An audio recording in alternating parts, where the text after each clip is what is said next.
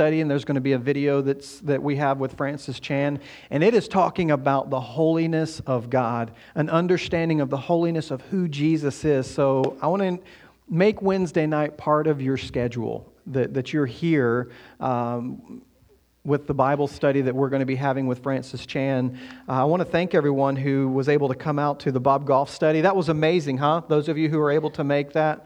What a life-changing study that was. I'm going to allude to that just a little bit today as we conclude this particular series. But anyway, God is good. God is good. It's good to see you. Well, go ahead and open up your Bibles to Acts chapter 10.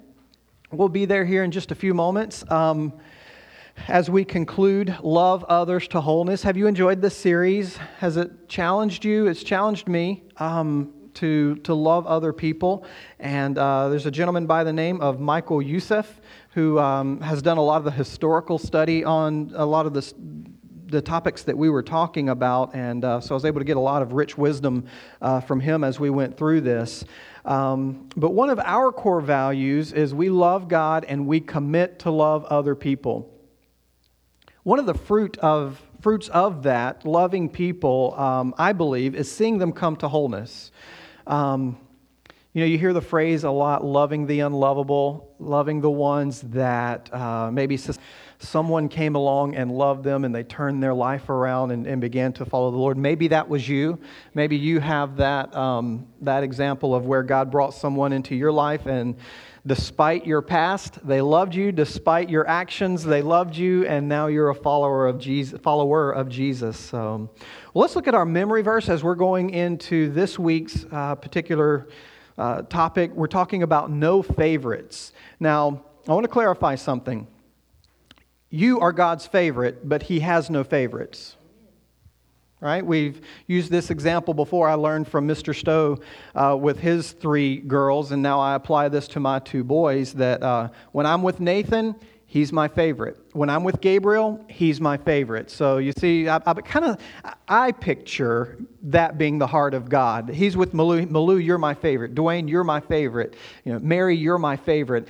But God has no favorite. So that's what we're going to see today. So let's look at our memory verse, Acts chapter 10, 34 and 35. So read this with me. You ready? Then Peter replied, I see very clearly that God shows no favoritism. In every nation, He accepts those who fear Him and do what is right. That's a wonderful verse from the book of Acts, and we're going to see the context of this and why he would benefit from wearing peppermint-flavored shoes. Why would I say that? You ever stick your foot in your mouth? And you would think, man, if these were peppermint flavored, it wouldn't be quite as bad. I've been tempted to do that at times because I tend to stick my foot in my mouth. We do that. But that was the type of person that Peter was. And he had the ability to stick his foot in his mouth. But God was showing him a valuable lesson. So as we go through today, no favorites, let's see what this is talking about. The true gospel of Jesus is a gospel of love.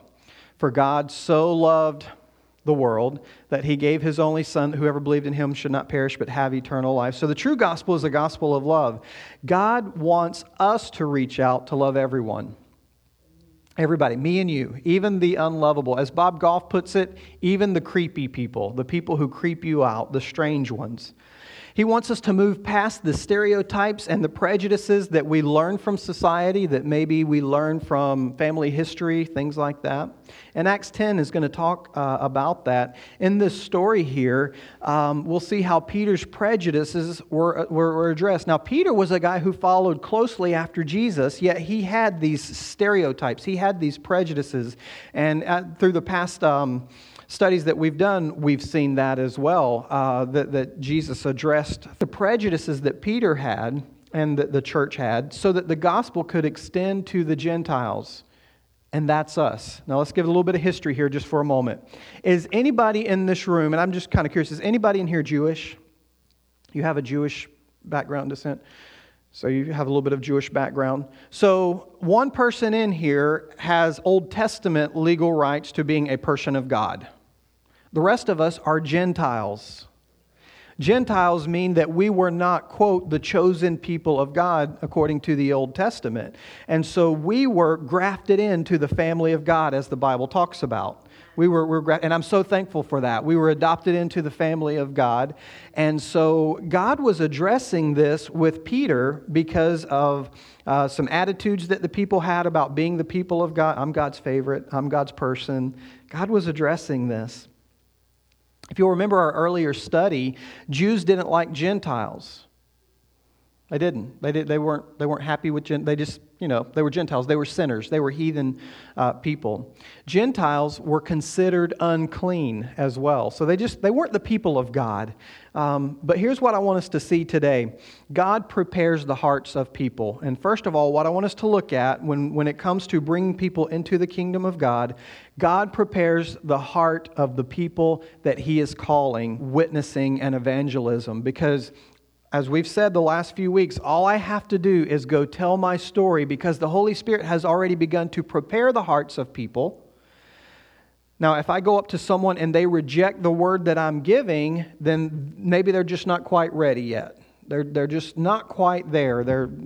If for those of you who like to bake, I know Mary loves to bake, and we get to enjoy a lot of the wonderful things that she makes. But one of my favorite things that she makes is these scones. They're like cranberry and orange scones. Oh my word, when are you going to make them again?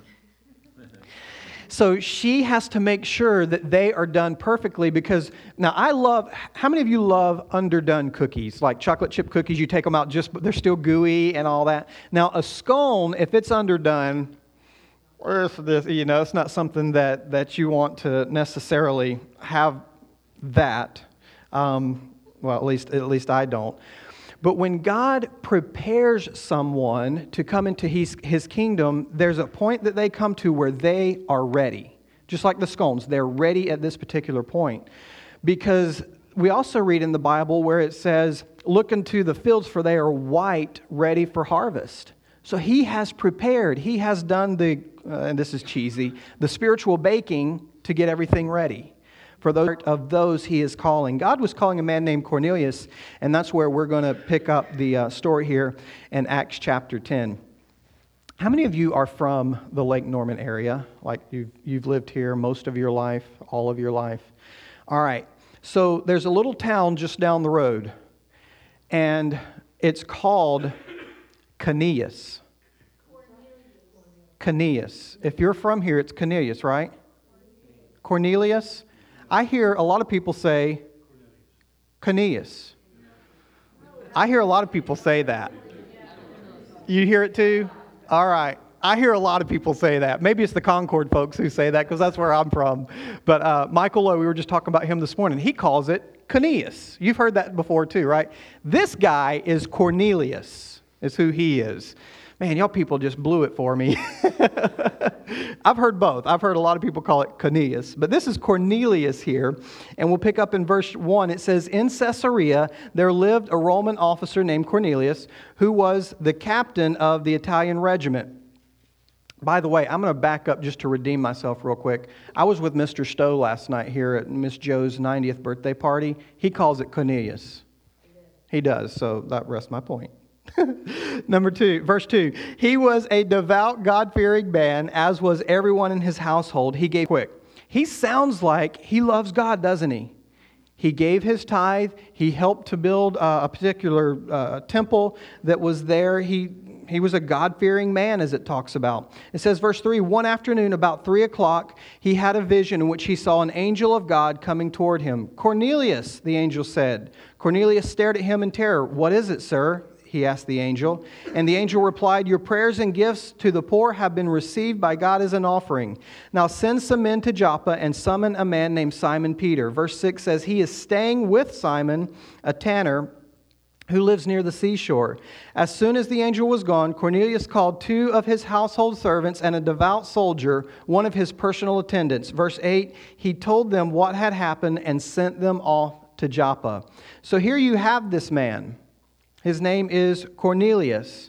and he was someone who loved God. He prayed regularly. He gave to God, and he had a vision that saw an angel of God coming toward him. God was preparing the heart of Cornelius to receive the gospel message. So that's what we see in our first point. God prepares the hearts of those that he is calling. As we proceed with this story, I want you to notice something. God's timing is going to come to an intersection in Cornelius' life and Peter's life. There is a moment in time is where God speaks to us. God may send you to that intersection for someone's life. We're going to see Peter's side of this here in just a few moments. But there's God's timing that is being worked out. Here's what I have found through my years of serving the Lord. God's timing is always perfect. Always perfect. Whether it's in a situation where I need, there's a particular need that I have, a need that the church has, just whatever it may be. I have found, haven't you seen this, that God's timing is perfect? Have you ever felt that you're waiting on God to do something? Come on, God. What's going on here? Well, I thought this would have happened by now. And then you realize that His timing is perfect. God's intersection of time is perfect. I mean, we just recently found this intersection happening here at Abundant Life with Luke coming on. We had talked for quite a while about hiring, and had I jumped the gun a little bit early, we may not have had Luke here or whatever. But anyway, Luke was finishing up with school, and the timing was just perfect. God's timing is always perfect. I would prefer life to be in my time. Am I the only one? Lord, I think His ways are perfect. God's ways are perfect. My ways are not perfect. I wish they were, but they're not. God is always on time. When we understand and trust God's timing, we save ourselves a lot of worry, and we save ourselves potentially a lot of heartburn. When you worry, and some folks get ulcers from that just because of the worry. There's something that the body produces, and I don't get all this medical stuff, but there's something within the body that can cause ulcers to happen because of worry. But I want to be a person who understands God's timing, even when it comes to the lost coming to know Him. Even when it comes to, somebody I have been praying for forever, and they're just, Lord, could you please? And now we still pray, don't we? Lord, could today be today? Let today be today. But His timing is perfect. God works for His glory and for our good. You notice the order of that? He works for His glory and for our good. I want to encourage you that your loved ones are being drawn by the power of the Holy Spirit. If you have people in your family who are not saved, they're being drawn. And that intersection will happen. I believe that with you. Yes, people must respond to the drawing of the Holy Spirit. I do believe that we have choice. Respond to the voice of God. Maybe that's you. I've heard some of your stories where you ran from the calling of God. You ran from the Lord, so to speak, in the sense that, look, I know that God's way is perfect and I know this, but we run from the Lord. Even as believers, even as Christians, we can do that. Even as a pastor, I can do that. You know what, God? I don't think that now is the time. Not that group of people. Not that particular situation. But yes, people must respond as they're being drawn. Cornelius was seeking after truth, but was not yet a convert to Christianity. I want to bring that out. That's in the first few verses there. He was seeking after God. Very much so. Even Paul was seeking after God when his name was Saul. He thought he was doing the right thing by condemning and putting to death Christians. He thought he was doing a very noble thing. He was a devout, God-fearing man. He prayed, he gave to the Lord, right? So he is seeking after God. I want to take us, keep your finger here in Acts chapter 10. If you want to turn to Matthew 7, you can. Otherwise, it'll be up on the screen. But Matthew 7, I thought about this being our theme scripture, but I decided to go with the Acts 10:34 verse instead. This is a good verse to memorize anyway. It may come up later this year. Matthew 7, 7 and 8 says, "Keep you will find." I kind of see that as the heart of Cornelius.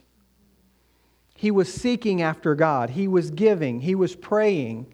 He was seeking the Lord. Keep on knocking, and the door will be open to you. For everyone who asks receives, everyone who seeks finds, and to everyone who knocks, the door will be opened. Have you ever found yourself, I'm going to go down just a rabbit trail real quick, okay? Chase a squirrel, just for a moment. Have you ever found yourself where you ask God for something, and you're like, well, He heard me the first time, I don't need to ask Him again. He knows my heart, It's kind of like saying this. I told Stasha that I loved her when we got married. I don't need to tell her again. If it ever changes, I'll let her know. That wouldn't work too well, would it? It wouldn't. What did the scripture verse say that we just read? Ask and keep on asking. Seek and keep on seeking. Knock and keep on knocking. That's what Cornelius was doing. Each time he would go to the temple and he would pray and he would seek God and he would give, he was seeking after the Lord. And the promise that came to him was, everyone who asks receives, everyone who seeks finds, and to everyone who knocks, the door will be opened. Keep praying for those who have not come to Jesus. Keep asking God, Lord, will you bring my loved one to the bout? See, Cornelius worshiped the one true God, but he didn't know Jesus. Why is that? Well, the new covenant was just being introduced. We have to remember the history that was here. So they're coming out of the Old Testament into the New Testament. The New Testament is being written at this point. And so he is just discovering who Jesus is. And because of God and His mercy, and he saw Cornelius, and he saw his seeking, and he saw his commitment, he said, today salvation is going to come to this home. Or in the next couple of days, salvation is going to come to this home. So that gets us to point number 2, where, number 1, we saw God prepares the hearts of those He is calling. God also prepares the messenger. Your messengers, high messengers of the gospel of Jesus Christ. That's each and every person that's sitting in this room. Peter was the messenger in this text, though. So let's pick up in verse 9 of Acts chapter 10. It says, the next day as Cornelius' messengers were nearing the town, Peter went up on the flat roof to pray. It was about noon, and he was hungry. Well, we can identify with that, can't we? It comes about lunchtime. But while a meal was being prepared, he fell into a trance. He saw the sky open and something like a large sheet let down by its 4 corners. Verse 12, and the sheet were all sorts of animals, reptiles, birds. Then a voice said to him, get up, Peter, kill and eat them. Now, Peter's hungry. All right, so let's see why he wouldn't do this in the vision that God had given. Verse 14, no and unclean. But the voice spoke again, do not call something unclean if God has made it clean. The same vision was repeated 3 times. So 3 times Peter sees this sheet being lowered with animals in it that he did not eat because it was considered unclean by Jewish people. So it was repeated 3 times. Then the sheet was suddenly pulled up to heaven. Peter was very perplexed. What could the vision mean? Just then, men sent by Cornelius found Simon's house. Standing outside the gate, they asked if a man named Simon Peter was staying there. Meanwhile, as Peter was puzzling over the vision, the Holy Spirit said to him, 3 men have come looking for you. Get up, go downstairs, and go with them without hesitation. Don't worry, for I have sent them. Mr. Stowe, can you get me some water real quick? My mom's not here today, and I don't have my usual 4 bottles of water down here that she brings me. She's awesome. By the way, she's sick as well, so add her to your prayers. So here's what we have. God preparing Peter. And as God is preparing Peter, He shows him a vision. We've talked about dreams before. Has anybody ever received a dream or a vision from the Lord? Thank you. Like, you felt that was God telling you something. Anybody? Preparing Peter. He was getting him ready to declare the gospel. You know what God has given us today as preparation? His Word. He has given us His Word. Everything that we need in here that pertains to life and godliness, He has given us. So Peter was given a dream or a trance, depending on the translation that you have, by God, about unclean foods being lowered and eating these unclean foods. Now let me just pause here for a moment. I am so thankful because bacon. Right? Maybe it's probably not that good for you. Why is it that, let me just, again, we're talking about wholeness here for a moment. Why were there some animals that God forbade the people to eat? Well, he was concerned about their health. Now, for some reason, at this point, God chose to say, you know what, you can have any of this. But what we're about to see is it really wasn't about the animals. It wasn't about the unclean animals, okay? You've heard this story, many of you. You know where we're getting ready to go, but I want to point out a few things here. Jews never ate unclean foods. Peter didn't anyway. And he stated to the Lord, God, I can't eat that. And God said, no, I just told you to rise, kill, and eat. So are you going to obey or not at this particular time? Here's what I found interesting. God had to tell him, okay? Doesn't specifically say this in the scripture. This is an observation that I have made. There is something about Peter and having to be told 3 times. He denied Jesus 3 times. When Jesus came back to him to restore him, it was 3 times. In this particular story, Jesus has to tell Peter 3 times. You know, sometimes we're just hard-headed. And the sooner we can admit it, the better off we are. Notice Jen, you just elbowed Matt. I saw that too. Elbows are flying. Or were you elbowing her, Matt? Yeah, okay. Sometimes we can just be hard-headed. We really can at times. And God, but here's the great thing about God. He does not give up on us. Even if He has to tell us again and again. Now, we understand God's timing is perfect. We understand this. But sometimes He has to repeat Himself. Lord, can you just, Lord, forgive me for those times and remind me that delayed obedience is disobedience. That I would respond the first time. Again, that's just something that I observed. I'm not sure if there's any particular meaning behind that scripturally, but just an observation I had. Admittedly, sometimes God has to speak to me more than once when He's changing my wrong way of thinking to His way. Haven't you discovered that? But God, I want to be open before you so that you can show me your will and your way. God wasn't concerned about the food. He wanted Peter to make the connection from the vision of the animals to the people that he considered unclean, and that was the Gentiles.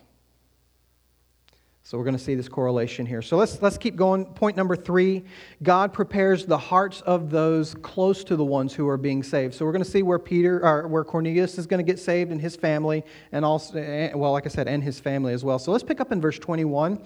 It says, so Peter went down and said, remember these guys just came and they've knocked on the door. Peter went down and said, I'm the man that you were looking for. Why have you come? See, God prepared Peter. God prepared these men. Verse 22, they said, we were sent by Cornelius, a Roman officer. He is a devout, God-fearing man, well respected by all the Jews. A holy angel instructed him to summon you to his house so that he can hear your message. Verse 23, so Peter invited the men to stay for the night. The next day he went with them, accompanied by some of the brothers from Joppa. They arrived in Caesarea the following day, and Cornelius was waiting for them and had called together his relatives and close friends. See, he's bringing people together because he knows something's about to happen. He knows that God has been preparing. But Peter pulled him up and said, stand up, I'm a human being just like you. You know, whenever you bring the hope of the gospel of Jesus Christ, people are grateful for that. They might not think so at first, but they're grateful for that. This particular guy was so grateful, he fell down and began to worship Peter. And Peter, nope, can't do that. Peter corrected him real quick. But the good news was being brought, salvation was being brought to this household. Verse 27, so they talked together, and then they went inside where many others were assembled. Peter told them, you know it is against our laws for a Jewish man to enter a Gentile home like this or to associate with you. Wow. He just I can't be here. It's against our laws for me to even be here. But see what he says. But God has shown me that I should no longer think of anyone as impure or unclean. So I came without objection as soon as I was sent for. Now tell me why you sent for me. See, Peter addressed his own prejudice. I should not be here. My people don't associate with your people. But Peter responded to the Lord. Peter responded to the Lord. God was calling him. Today, I believe, is a day where God is asking us to respond. Our home, maybe, that we just feel, man, there's no hope. And God is saying, respond to them. God is saying, really, respond to Him and go to them. So verse 34, let's pick up and continue with the story. Then Peter replied, I see very clearly that God shows no favoritism. In every nation He accepts those who fear Him and who do what is right. This is the message of the good news of the people of Israel, that there is peace with God through Jesus Christ, who is Lord of all. You know what happened throughout Judea, beginning in Galilee, after John began preaching his message of baptism. And you know that God anointed Jesus of Nazareth with the Holy Spirit and with power. Then Jesus went around doing good and healing all who were oppressed by the devil, for God was with Him. Church, there are many people who are oppressed today who need this gospel of salvation, who needs the gospel of Jesus. They're all around you. They're being oppressed. And we have the news of freedom, the good news of freedom. Verse 39, and we apostles are witnesses of all He did throughout Judea and Jerusalem. They put Him to death by hanging Him on a cross, but God raised Him to life on the third day. God allowed Him to appear, not to the general public, but to us whom God had chosen in advance to be His witnesses. We were those who ate and drank with Him after He rose from the dead, and God to be the judge of all, the living and the dead. He is the one of all that all the prophets testified about, saying that everyone who believes in Him will have their sins forgiven through His name. You see, Peter boldly preached the gospel of Jesus Christ. Now, in the United States, there are people who have never heard the gospel of Jesus Christ. Never heard maybe even the name of Jesus. However, there are also a lot of people who have. They may not believe in Him. They may believe that He is this fairy magician that we believe in, but they've heard His name. Peter went in and cleared some things up. You know, your life and your testimony will clear some things up for people. It will. God is preparing hearts. God is preparing your heart. Boldly preach the gospel. Let's finish out with verse 44 through 48. Even as Peter was saying these things, check this out. The Holy Spirit fell upon all who were listening to the message. So they were saved and they were filled with the Holy Spirit. Verse 45, the Jewish believers who came with Peter were amazed that the gift of the Holy Spirit had been poured out to the Gentiles too, for they heard them speaking in other tongues and praising God. We know that that's an initial evidence of the baptism with the Holy Spirit when people began speaking in other tongues. That's what was happening here. People who were Gentiles, who were unclean, they were brought to Jesus because God had prepared their hearts. God had prepared. Expect as believers when people come to know Jesus that they are baptized with the Holy Spirit at that very moment as well. Because we have biblical record of that. That happens. When you pray for people to receive Jesus, pray that they would be baptized in the power of the Holy Spirit. Thank you, Lord. Peter said, verse 47, can anyone object to these being baptized now that they have received the Holy Spirit? That's water baptized. So he gave orders for them to be baptized in the name of Jesus Christ. Cornelius had asked him to stay with them for several days. So not only were the Gentiles saved, they were baptized in the Holy Spirit, began speaking in tongues. Then, they were baptized into the baptism of Jesus, which is that repentance. And then Peter stayed with them for several days. Who are the people that we look at and we think, man, there's no way? I've heard people say this before. You've heard me mention this, make reference to it, but you'll hear people say, man, people like that, there's a special place reserved for them in hell. You hear people say that. I don't think there are special places in hell reserved for specific people. People who don't know Jesus, who don't accept Him as Lord and Savior of their life, no matter what it is, no matter how horrible their story is. I want to read something to you to illustrate this quickly. If you were here, was talking about, he's the consulate to Uganda. And in Uganda, that means basically his home, he has a Ugandan flag under the American flag. his home is not considered part of the United States. He is a consulate of Uganda. So people who have immunity, need immunity, can go there. But he is a representative of Uganda to the United States. God has set him up for that, and I believe it.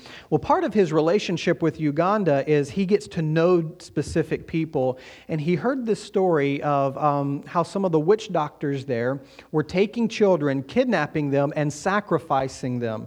Now, this is something that was happening fairly recently, okay? Sacrificing them, and that's a horrible thing. You know, these kids' lives were being taken. They believe, as you read the story, they believe that if you were to have certain parts of the kids, that was some kind of holy type of thing, right? I want you to see this real quick. So these witch doctors were kidnapping the kids. They were sacrificing them. And Bob Goff said, if I can find one surviving child, I want to try the person, because Bob Goff's a lawyer, I want to try him before the court of your law and the death penalty. That's what I'm looking for. Right? I mean, we can stand for that, hurting children. That should happen. But then I had him convicted, had him put in jail. Yes, Bob Goff, way to take care of this kid. This guy who was hurting kids and killing them, these witch doctors, and there's a lot of witch doctors. So then he went to meet face to face with this particular witch doctor in prison. And there's a story of redemption that happened. And praise God for that, right? Bob even admitted, part of me was like, no, I'm trying to keep that guy out of heaven. I don't want him to come to heaven. But God was showing Bob something, that repentance is available to everybody. And here I am thinking, yeah, except for those kind of people. So Bob Goff started a witch doctor school. He says, now hold on just a minute. We weren't teaching people how to be witch doctors. We were taking these witch doctors, and the only thing that they wanted to know was how to read and write. So how can I reach out to them to love and show them the gospel? He said, well, we started this school teaching witch doctors how to read and write. The only textbook they had was Love Does and the Bible. That's how they learned to read and write. Okay, so let's pick up real quick. We recently graduated our third class from the witch doctor school. Most of these witch doctors have more joy than teeth. Incredibly, we got the government to recognize their accomplishments. They now receive certificates of literacy and that's issued from the Republic of Uganda. Jesus did. Amen. Loving our enemies has always been his idea, not ours. See, I was with Bob on just let these guys just rot in prison and then spend eternity not with Jesus. I was happy with that, to be honest. But loving our enemies has always been Jesus' idea, not ours. The people who creep us out aren't obstacles to having faith. They're opportunities to understand it. Our graduation ceremonies are unlike anything you can imagine. There's no public display of affection in Uganda. Nevertheless, as I give the witch doctors their diplomas, I hold their faces between my hands and I kiss them on the forehead. I want to be every witch doctor's first kiss. I look into some pretty creepy set of eyes and tell them who they're becoming and how far they've come as leaders in their villages and communities. Then I pin a medal on each of their graduation gowns and I whisper to each one, loudly enough for only them to hear, "Don't make me kill you." They're not sure whether I'm joking or not, and I'm okay with the tension. We can speak truth to power. See, there's a dark power that's there. And Bob is speaking truth to them. People who were killing children, who were taking them as sacrifices, who were lording their authority over an entire village, and Bob was wanting to make an opportunity to turn them to Jesus. Right? I'll let them know that there will be a trial, and after they're convicted, they'll never be seen again. There's no love without justice, but there's no justice without love. I don't think we have any business telling people what to change in their lives until we're willing to change a couple things in ours. For me, this means taking a step back from my pride, washing feet, and treating my enemies with the kind of selfless love Jesus talks about and demonstrated. That's a powerful story of ministering to someone who we think there's no hope for them. They don't need Jesus. They don't deserve Jesus. But God was showing them, neither did you. Before we knew God, we were enemies of God, the Bible tells us. Enemies of God. Before we knew Jesus, we were enemies of God. And someone came along, even though we weren't horrible people. Let's be honest, these witch doctors, horrible people. But who is God calling us to? I would say here in the United States, there's no one, well, there are people we know who do some particular things, but we don't face this in the United States hugely. It does happen. It does happen, but we don't see it to this. It's not in front of us, I should say that. Doesn't cover it, but it does happen. You know, Jesus wants to save those. We may not see these people, but they're out there. Here's what I do know. There are people who are good people who don't know Jesus, and God is calling us to them, whether we agree with them, whether we like them or not. And God is saying, can you love, first of all, the most horrific type of people to Jesus? But can you love those who maybe you don't normally associate with to Jesus? Can you be around the people who are creepy and tell them about Jesus? We see creepy people all the time. I jokingly say this, if you don't know anyone creepy, then you're probably the creepy one. But we know creepy people. Love them to wholeness. Love them to Jesus. Lord, on our watch, may no one suffer the fires of hell. Amen. At least without us giving them an opportunity.